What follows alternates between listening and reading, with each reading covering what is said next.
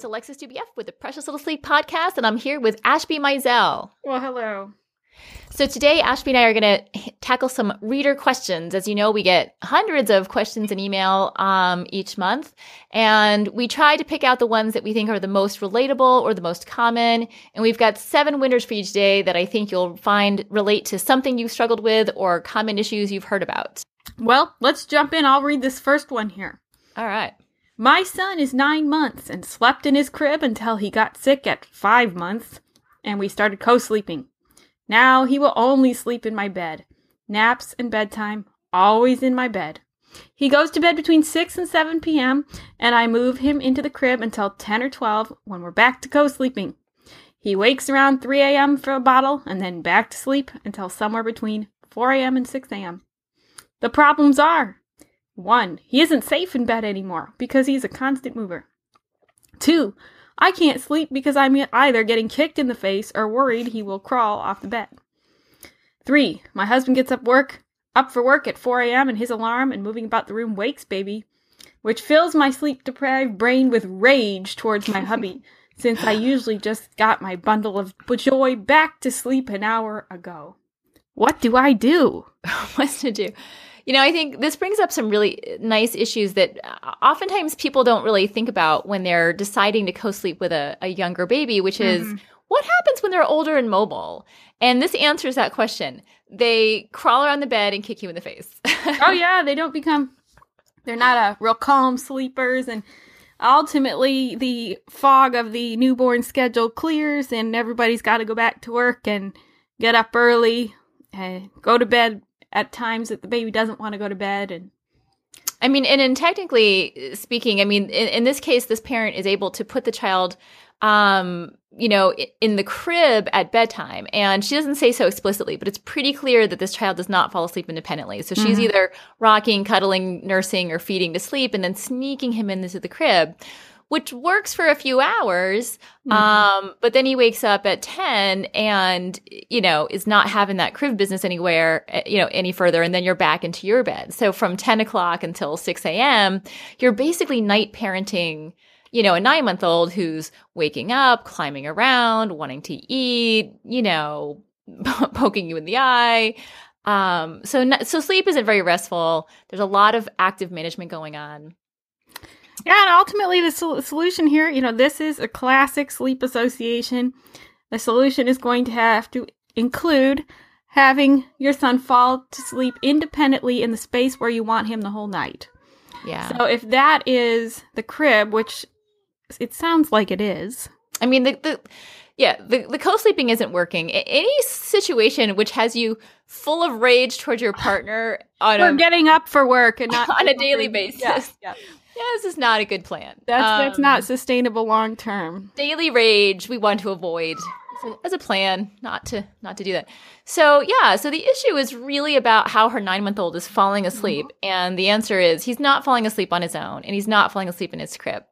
Now, him falling asleep in his crib, which is currently next to their bed, could happen in their room if they wanted to keep him in their room for whatever reason. The issue is not where the crib is. The issue is that he falls asleep in it by himself. Right. Now, when people are making these kind of transitions at 9 months, a lot of times they kind of are ready to move the child out of their room. And that's a personal decision. But, if your goal is to have that child in their own room, this would be a time to kind of sort of bite the bullet and make some changes around how he falls asleep and where he sleeps. But that's not essential. That's more of a personal preference. And then the issue is, how do we get him to fall asleep in the crib? Well, as always, there are options, and which option will work best for you is really determined by your history, your temperament, your child's temperament, and how quickly you're looking to see your results. We've discussed slip in previous podcasts, and certainly, slipping into sleep is an option here that will work if we are fully committed to him falling asleep on his own in his bed. Tears will ensue. Change is hard, but he'll get it pretty quickly if you give him the space to figure it out. If that's completely off the table, we could talk other options about, making gradual changes, putting him in his crib and then, rubbing his back or his belly. I will say that I think very gradual changes are very hard if that crib is in the same room and you're standing right next to it. It is very hard. And, especially, if he's mobile, he's going to crawl around or pull himself up to a standing position. And, these things will happen. But those are options. I mean, it's not to say that it can't happen. It's just, again, it gets back to how many nights or weeks are you willing to put into this, and how strong can you be about holding to the plan and not conceding defeat when you've been at it for 2 hours and he's still wide awake. Mm-hmm. So I don't mean to say that it can't work, but just to say that, these are the trade-offs that have to be established. But the bottom line is he's got to fall asleep in his crib, and the co-sleeping isn't working. Yep. All right, question number 2. My baby is almost 9 months, and we sleep trained her for nights at just over 4 months because she went from being a good sleeping baby to waking up multiple times a night. So the nights are now great, but she refuses to sleep anywhere other than strapped to us in a carrier with a ridiculous set of bouncing rituals during the day. By the way, I would love to see a video of these bouncing rituals. We tried nap training around the 6-month mark, following the doctor's suggestion of putting her down daily for about a month, and she would cry for at least 20 minutes, and then we'd go get her. And that went nowhere. Any ideas? I'm open to all suggestions. We tried extinction nap training a few times, and it went nowhere. She just fights and ramps up until she's freaking out like a newborn. Well, Help. I would want to know what happened during these. We tried extinction nap training a few times.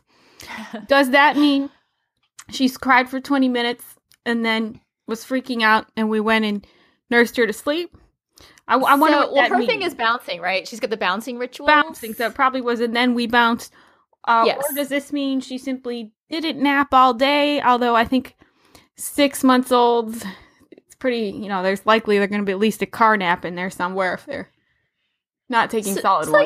So if she cries for 20 minutes and then we go get her and bounce her to sleep, obviously that's not a productive strategy. Right. Or we just go back to our bouncing rituals, which again, very curious to see the bouncing ritual is. But the first thing I would look at is making sure there's not any little micro naps in there that are throwing off your sleep drive. I think sometimes at this age there might nurse or feed your child and they car naps, close their eyes for just a flutter, and then it's nap time in 20 minutes and you're trying to bounce and they're really fighting it because that little tiny flutter of the eyes has popped your little sleep drive bubble. And the other thing is, to me, extinction is not the same as we let her cry for 20 minutes and then bounce her to sleep. So It's not clear from the email. Maybe she really fully committed to not bouncing to sleep. But the fact that she says a few times, or that we'd go get her, sort of suggests that there was some inconsistency and kind of lack of commitment. So definitely, if that's the case, one answer would be you really need to commit to not bouncing to sleep and giving her the space to figure it out, and commit for more than a few times. We're talking days or weeks. And this means potential for skipped naps. If she complains and gets mad at you and does not take a nap and it's been an hour, the nap is done and off you go. That's it. We go, okay, didn't happen, moving on. Which is hard because then then you go get in the car and there's likely to be those little cat naps. That's why nap training is hard. And I kind of think as a tale of warning to others is a little working towards that independent nap sleep earlier rather than later is generally a good idea. Not saying you can never hold your newborn for naps, nothing like that. But, if by 6 months every single nap is in the on your lap or on your boob. Ritual. Yeah, it's really hard to get out of the older the child. I really am curious about this bouncing ritual. Because the fact that she uses the word ritual suggests that it's more involved than just sit on the yoga ball bouncing, which is what most people do. And I'm really, really, really keen. But yeah, so I would say full commitment to extinction is definitely an option. Now, they've tried that, or at least there's a sense of defeat about it. So it's not the only option. But again, like we just mentioned with the first question, it's the most direct option, and it's the one that is least error prone. Now, if that's completely off the table, because this mom is feeling like it's just an absolute failed strategy for them, there are alternatives to kind of gradually wean off her sleep associations. These child sleep associations are probably movement, being upright, and on mom. So we've got 3 big things coming on here that would each need to be removed. So, movement could be the first to go, where we stop bouncing. So we put her in the carrier, but we just kind of, sway lightly or kind of work on less ritual, more quiet swaying, and then gradually get to the point where we just put her in the carrier and then go into a dark room and stand there.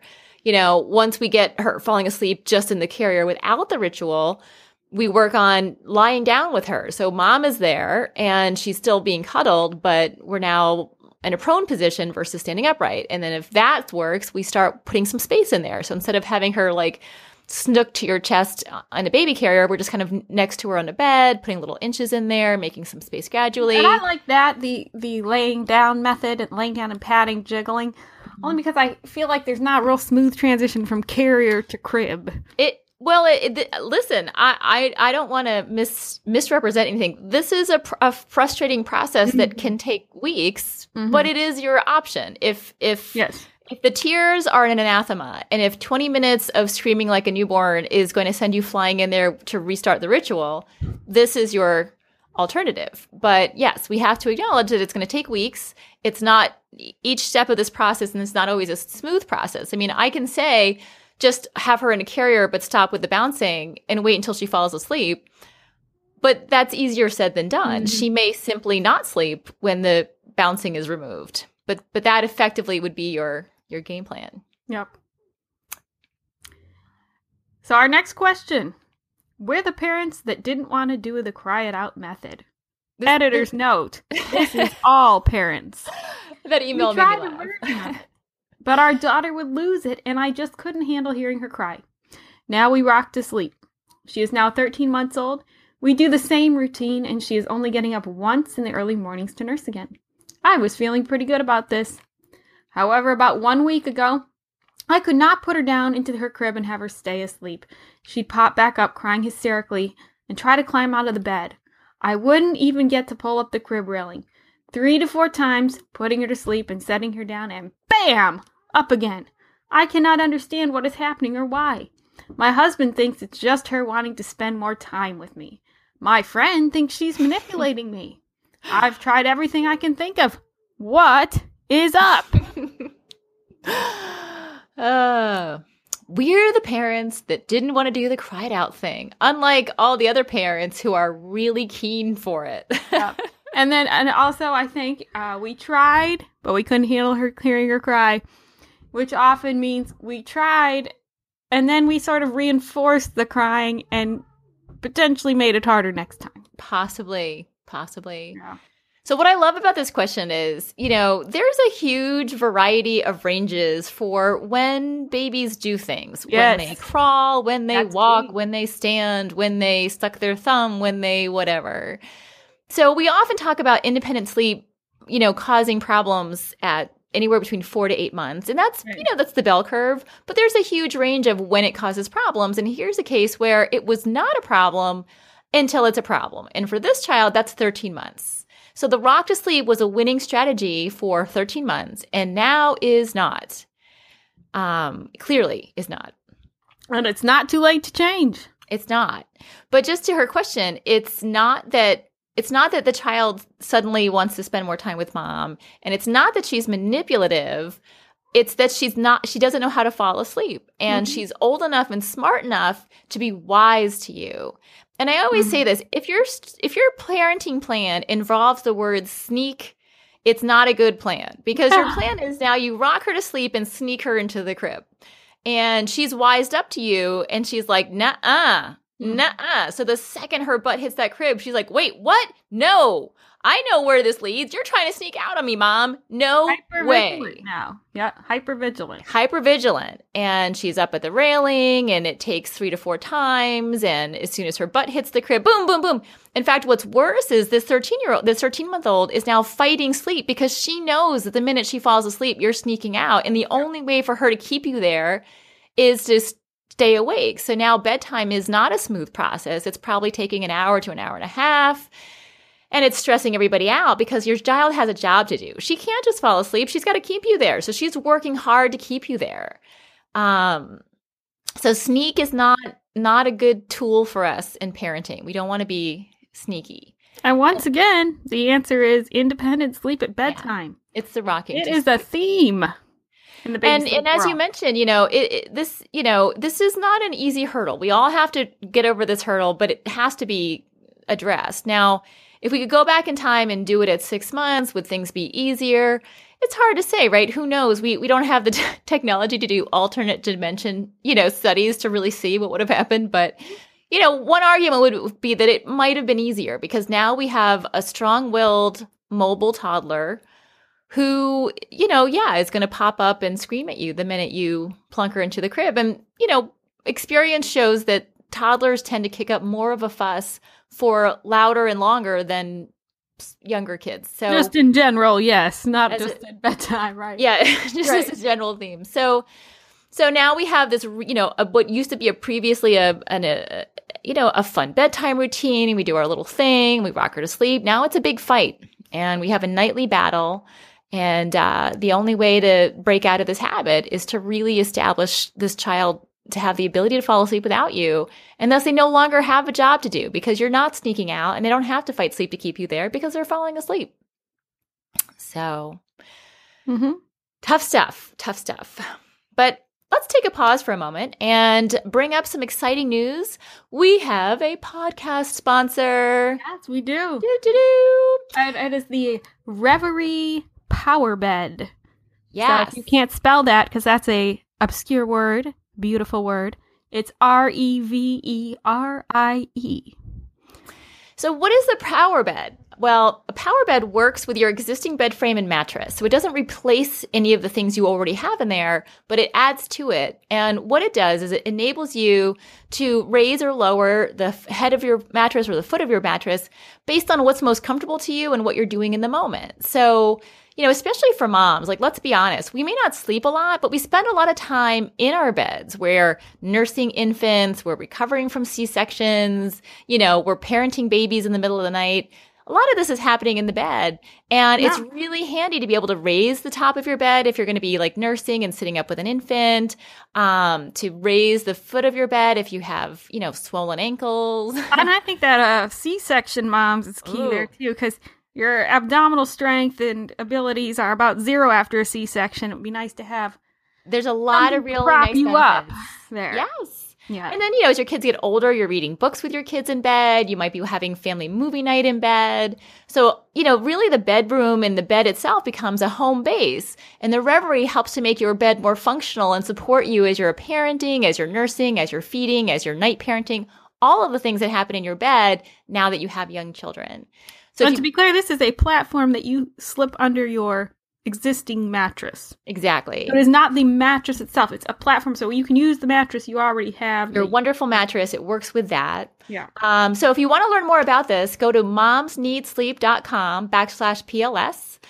You can also check out Reverie on Facebook.com/Reverie or on Twitter @ReverieSleep. So check it out. All right. Ashby, back to question number 4. All right. This one's great.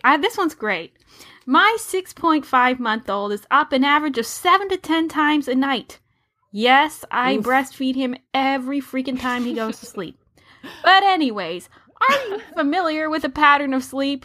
45 minutes long, 15 minutes, 20 minutes, 45 minutes, 1 hour, 2 hours, 2 hours, 1 hour, 1 hour?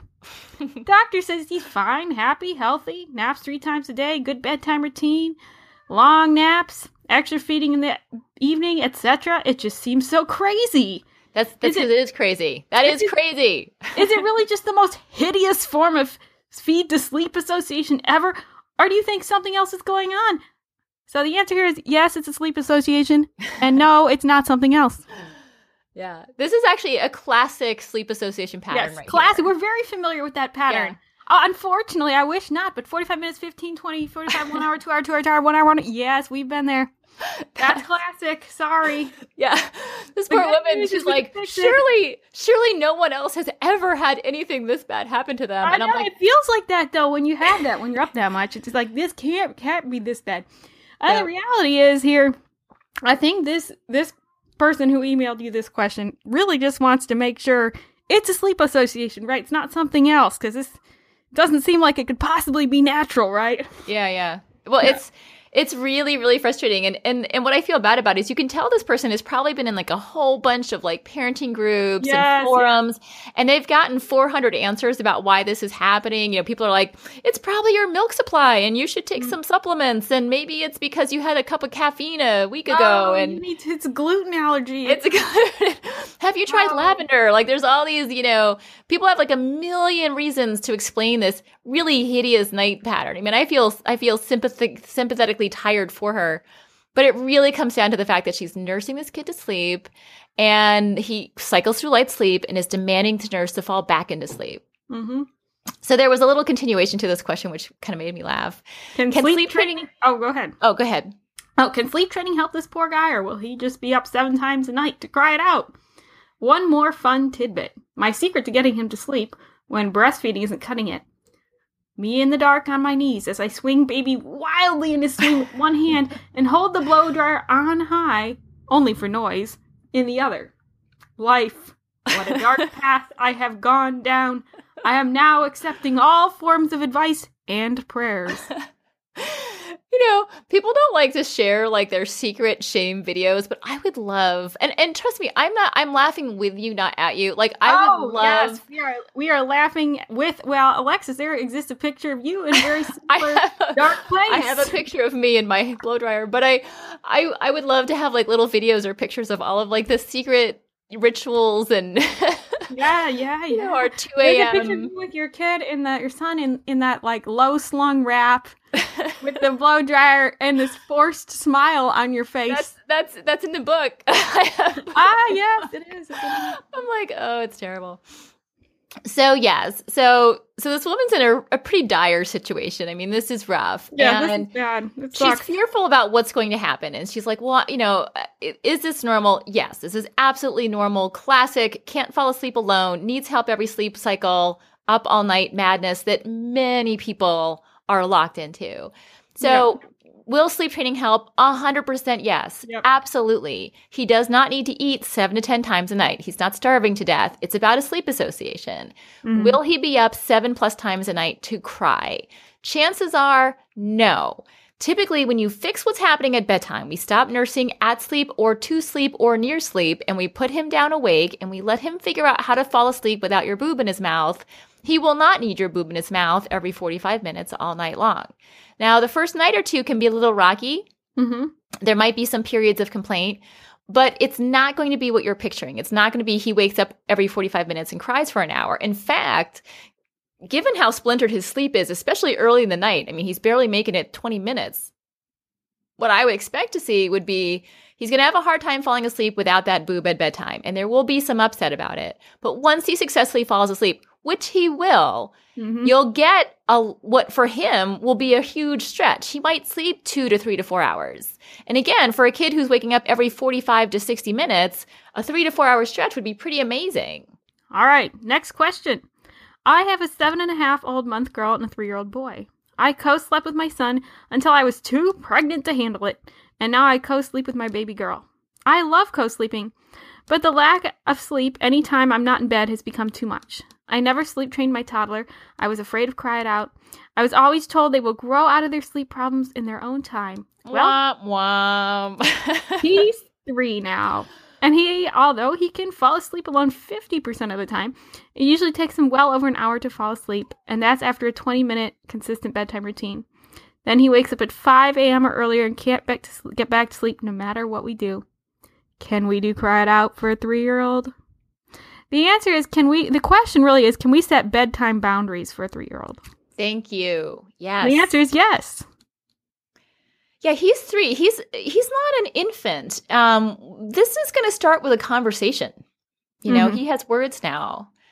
I'm just, again, I'm feeling sympathy fatigue because she has to lie with him for over an hour every night.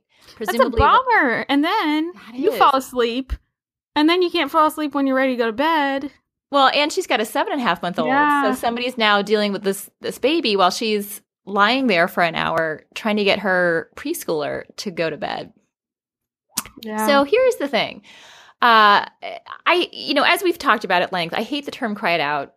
I much prefer Slip, both because I came up with it and because I think it really speaks to what's happening.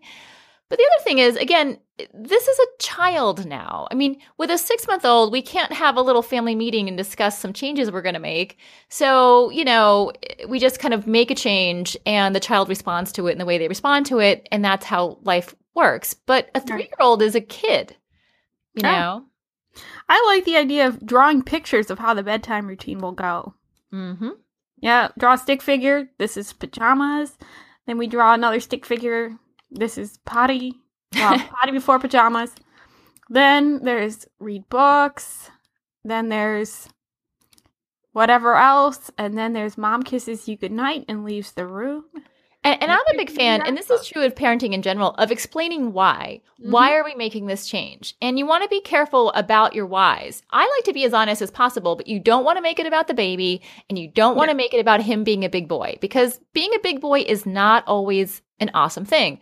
My 7-year-old just turned 8 this weekend, something I'm feeling a little bit clumped about myself, and he is as well. I mean, he keeps saying, I still feel like I'm 7, I don't want to be 8. Mm-hmm. It's not always clear that big boy is a great thing to be. So what we really want to make it about is taking care of our bodies, healthy sleep. Mom needs to take care of her body.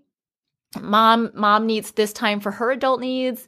We got to sleep well so we can do these fun things. We can strong, healthy energy to play, for me to be a good mommy, for you to stay strong and healthy. Like, these are the fundamental reasons why we're making these changes.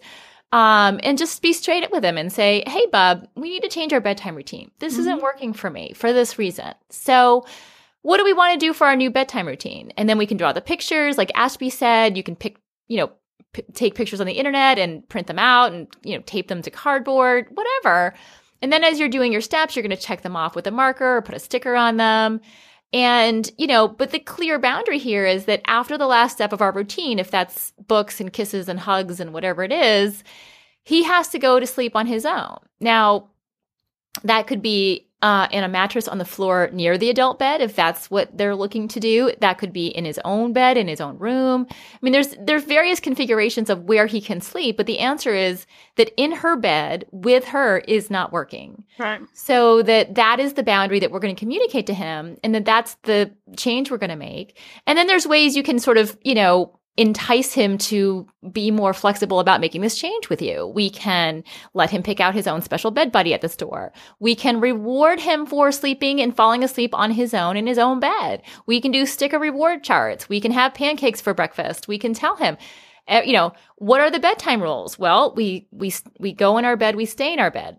How do we fall asleep at bedtime? Do we scream? Does anybody fall asleep screaming? And you can make it a fun game. Like practice these things over lunch. Like scream and run around the table. And then ask him, like, do I look like I'm ready to go to sleep? Oh, my child would think that's hilarious. Oh, no, you don't. It's really funny. And then you kind of mime, like, closing your eyes on your head on the table. Does this look like I'm going to sleep? Yes. And you reinforce these messages. What do? Well, we lie down, we cuddle our buddy, we can sing songs to ourselves, we close our eyes. Does anybody sleep with their eyes open? No. Does anybody sleep with their standing straight up? No. We lie down. Oh, you know what, Alexis? Now you say this. Now that I have a dog, which is recent, man, relating things to the pet works so well on my 3-year-old. Like, does the dog run around and scream when he goes to sleep? No. What does the dog do? Oh, it works so well for so many things. So it's a conversation, it's a boundary, and it's following through. If the rule is we stay in bed at bedtime, then we stay in bed at bedtime. What happens if he doesn't stay in his bed? That's the natural consequence. Well, what does your family say about that? We walk him back to bed. Do we, put up a baby gate? What are the consequences that flow naturally from him adhering to or not adhering to the new bedtime policies? Now, I will say I try to make it more about reward and less about consequences. So it's more like sticker charts, it's special cuddle buddies. Maybe he gets to pick out special sheets and blankets for his new bed that's going to be for him. I much prefer to make it about the upside potential for why this is a good thing, more so than focusing on the consequences of, hey, if you get out of bed 500 times, I'm going to put up the baby gate. That's a fallback, but not where we want to lead with. Right. All right, next question. When can we go to our sleep-trained child in the middle of the night? I'm completely paranoid about losing any of the hard-won ground we've gained, so I don't go to her at all at night. However, at the moment, she has a cold and is struggling to get to sleep. She cried for over an hour at bedtime the other night, and is waking a bit more and crying at night. My 3-year-old has the same cold, and I comforted her in the night the other night. Yet I'm not doing the same for my poor, wee baby. The thing that would comfort her is boob. Am I doing the right thing to stick to my guns and let her work it out for herself? Or can I afford to be less paranoid that, for example, feeding her to sleep for the odd night would mean total regression? Doom. So I think the answer lies somewhere in between. I mean, we don't want to just say, oh, we're sick, we're going to feed completely to sleep every night now, and oh, well, yeah, then when the illness is over, the expectation is going to still be that feed to sleep. You know, there's a spectrum, right? Because this woman is terrified. She's terrified of sort of breaking the independent sleep that she's established. Yeah. On the other hand, a common sentiment that I see that I honestly find kind of frustrating is this idea that as soon as your child is sick, all sleep rules go out the window. People say, oh, yeah, everything's out the window when they're sick. Everything's out the window. Well, maybe if they're like deathly ill, but a cold, no. Yeah, so, you know, figure that your kids are going to be sick or have a sniffle or a cold for most of the time for the first few years.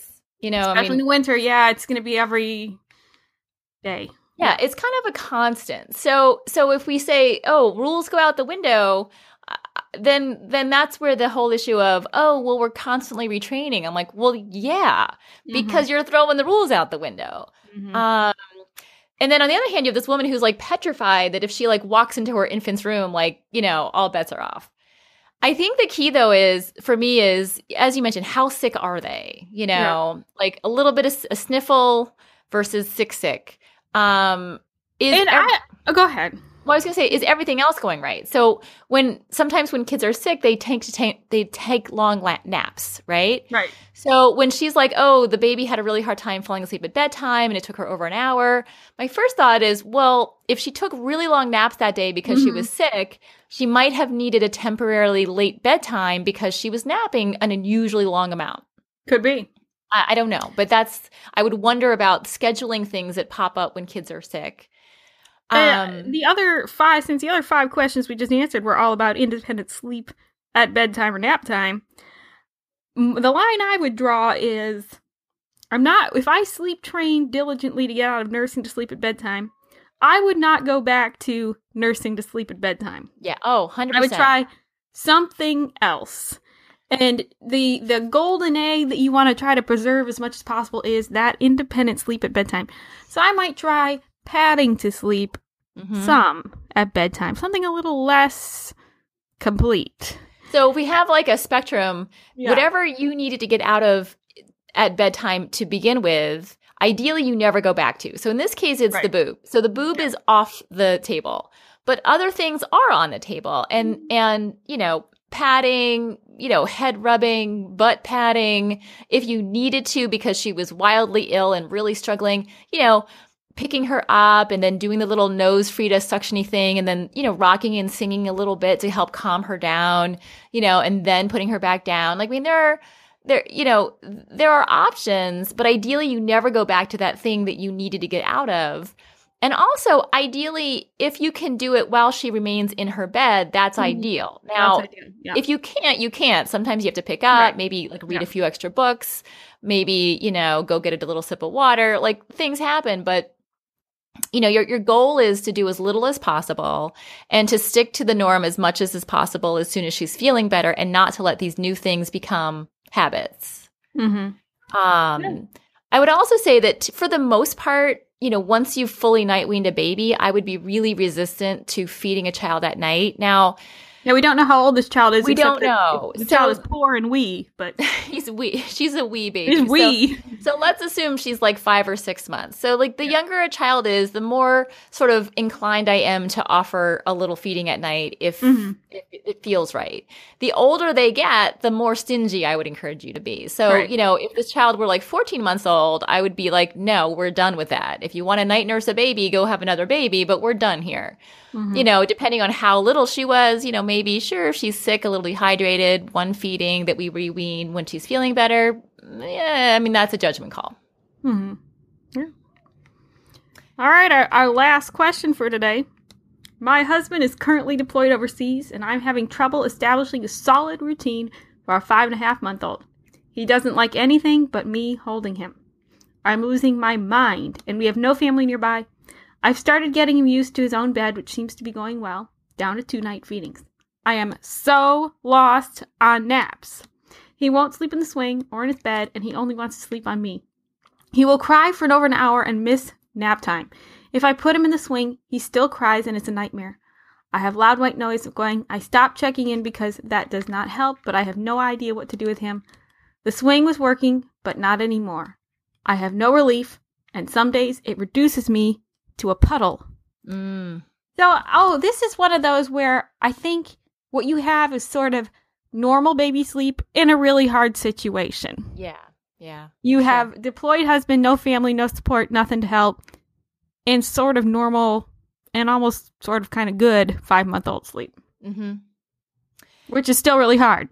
I mean, she's basically solo parenting and has no tribe or support around.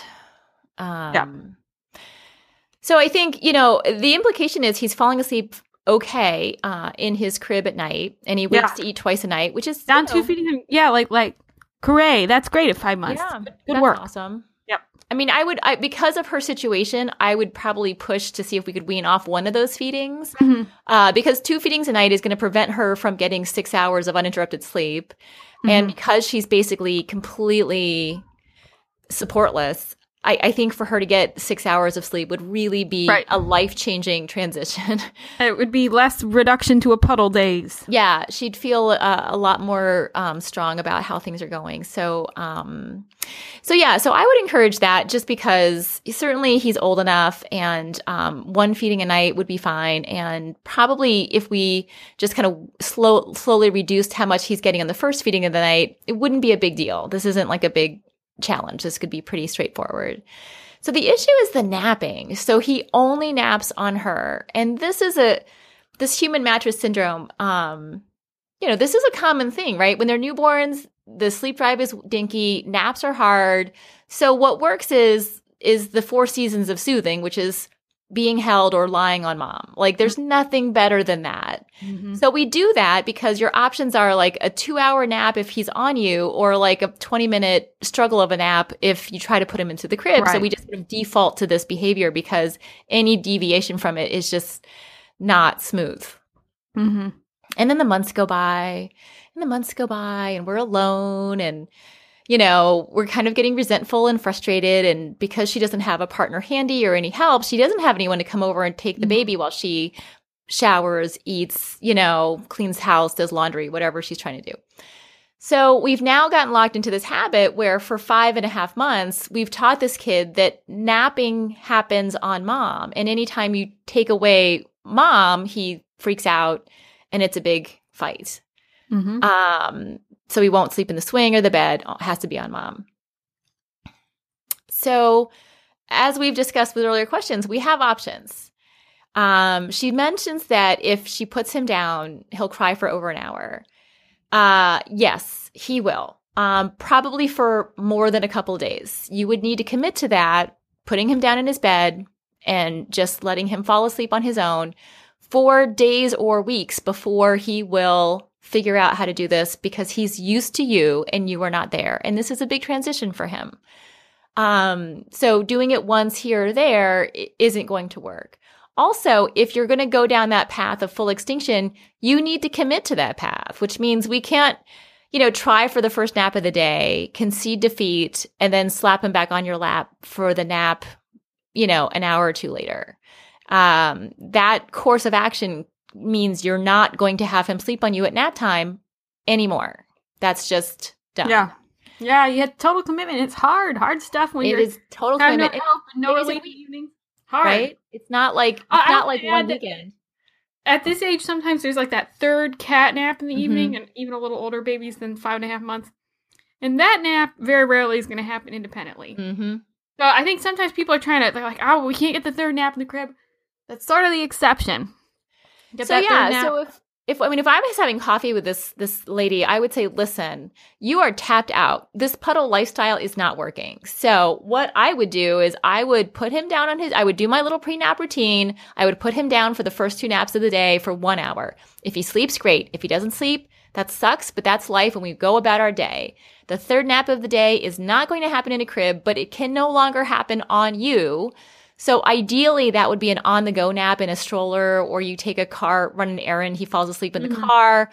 Probably not baby wearing, because we're trying to get him out of the habit of sleeping on you, and a baby wearing nap would be on you. So that's what I would do. And it's going to be rough for probably 1 to 2 weeks, and then it will get much, much better.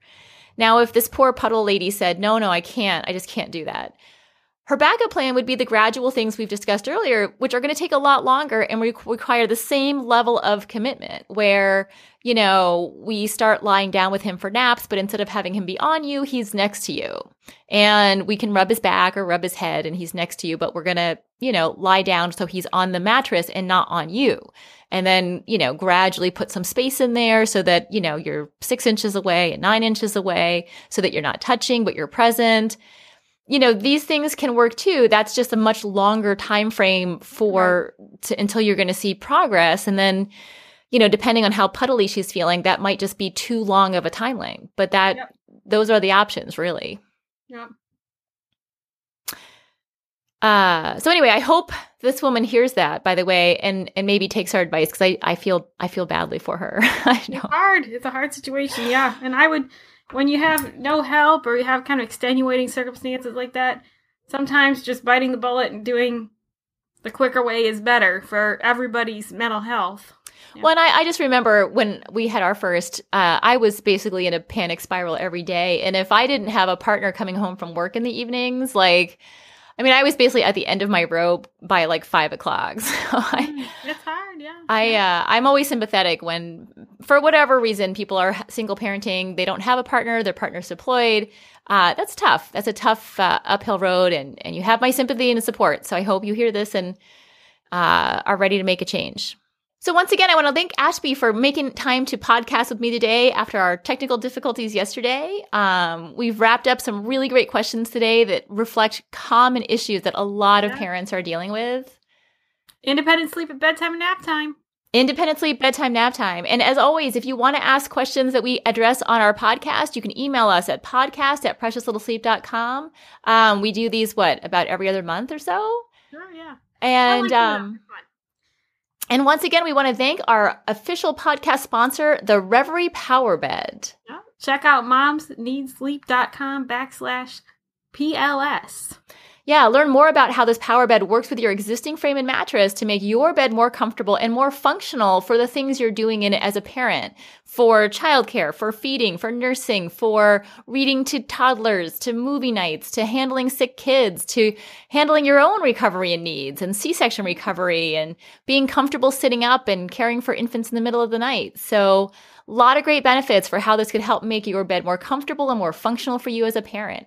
So check it out.